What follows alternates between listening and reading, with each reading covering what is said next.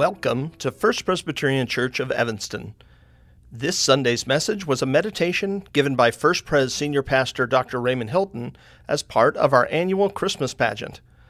If you'd like more information about First Presbyterian Church of Evanston, please visit firstpresevanston.org.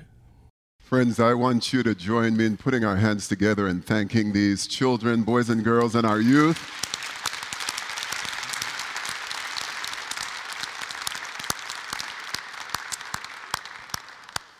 The message that they shared with us is a message that is eternal.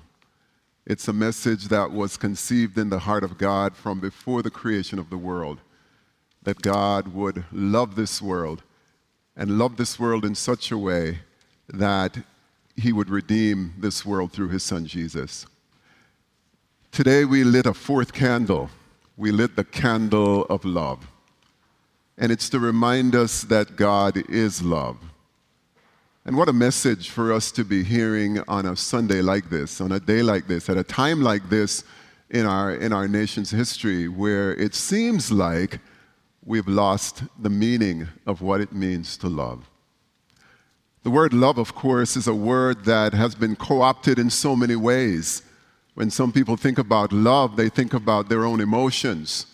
You know, they fall in love with someone, and that is quite okay. But the love that we're talking about this morning is so much bigger than that.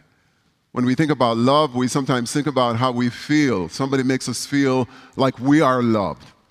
We're thinking of a bigger category. We're thinking of God's love. We say that God is love. And I think about it in several ways. That wonderful verse, we didn't hear it mentioned this morning, but it was implied in the telling of the Christmas message that God so loved the world in John 3:16, that he gave his only begotten son. What does that really mean? When I think about love, what I think about is that it's an act of the will. It's an act of the will. It's a choice that we make. I think it was Augustine who said that to love is to will the good of the other. Think about that. To love is to will the good of the other. Who is the other? Not just the people who love me. I mean, I'm supposed to do that. You're supposed to do that. But think about the other. Think about the person beyond your circle. To love is to will the good of the other. To choose, to act, and to serve for the good of the other. That's what God's love is.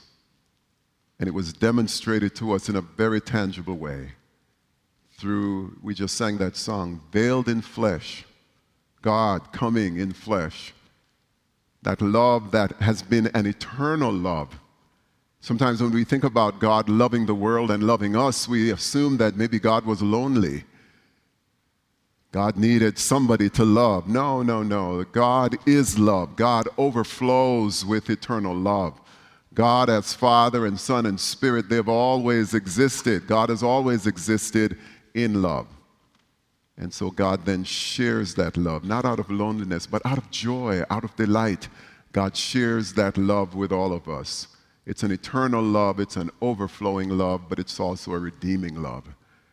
And that's what I love about that kind of love, because it allows us then to understand that it's possible to love others who are against us, who have turned from us. God's love is that redeeming love that seeks us out and calls us home and loves us while we're still sinners. It's a love that humbles us. And when you think about that kind of love, we have to remind ourselves that it's not because we did any good thing.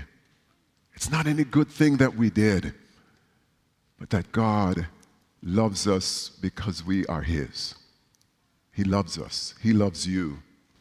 Maybe the big takeaway for us as we walk out of church today and we go through the rest of this week into Christmas is to ask ourselves, do I have that kind of love? And the answer, of course, is yes. God has shed his love in our hearts. The question is, are we willing? Are we willing to love and to serve for the purpose of the other? To act for the good of the other? I know I struggle with that. I know that at my core, I can be very self-centered. I have a lot of growing up to do.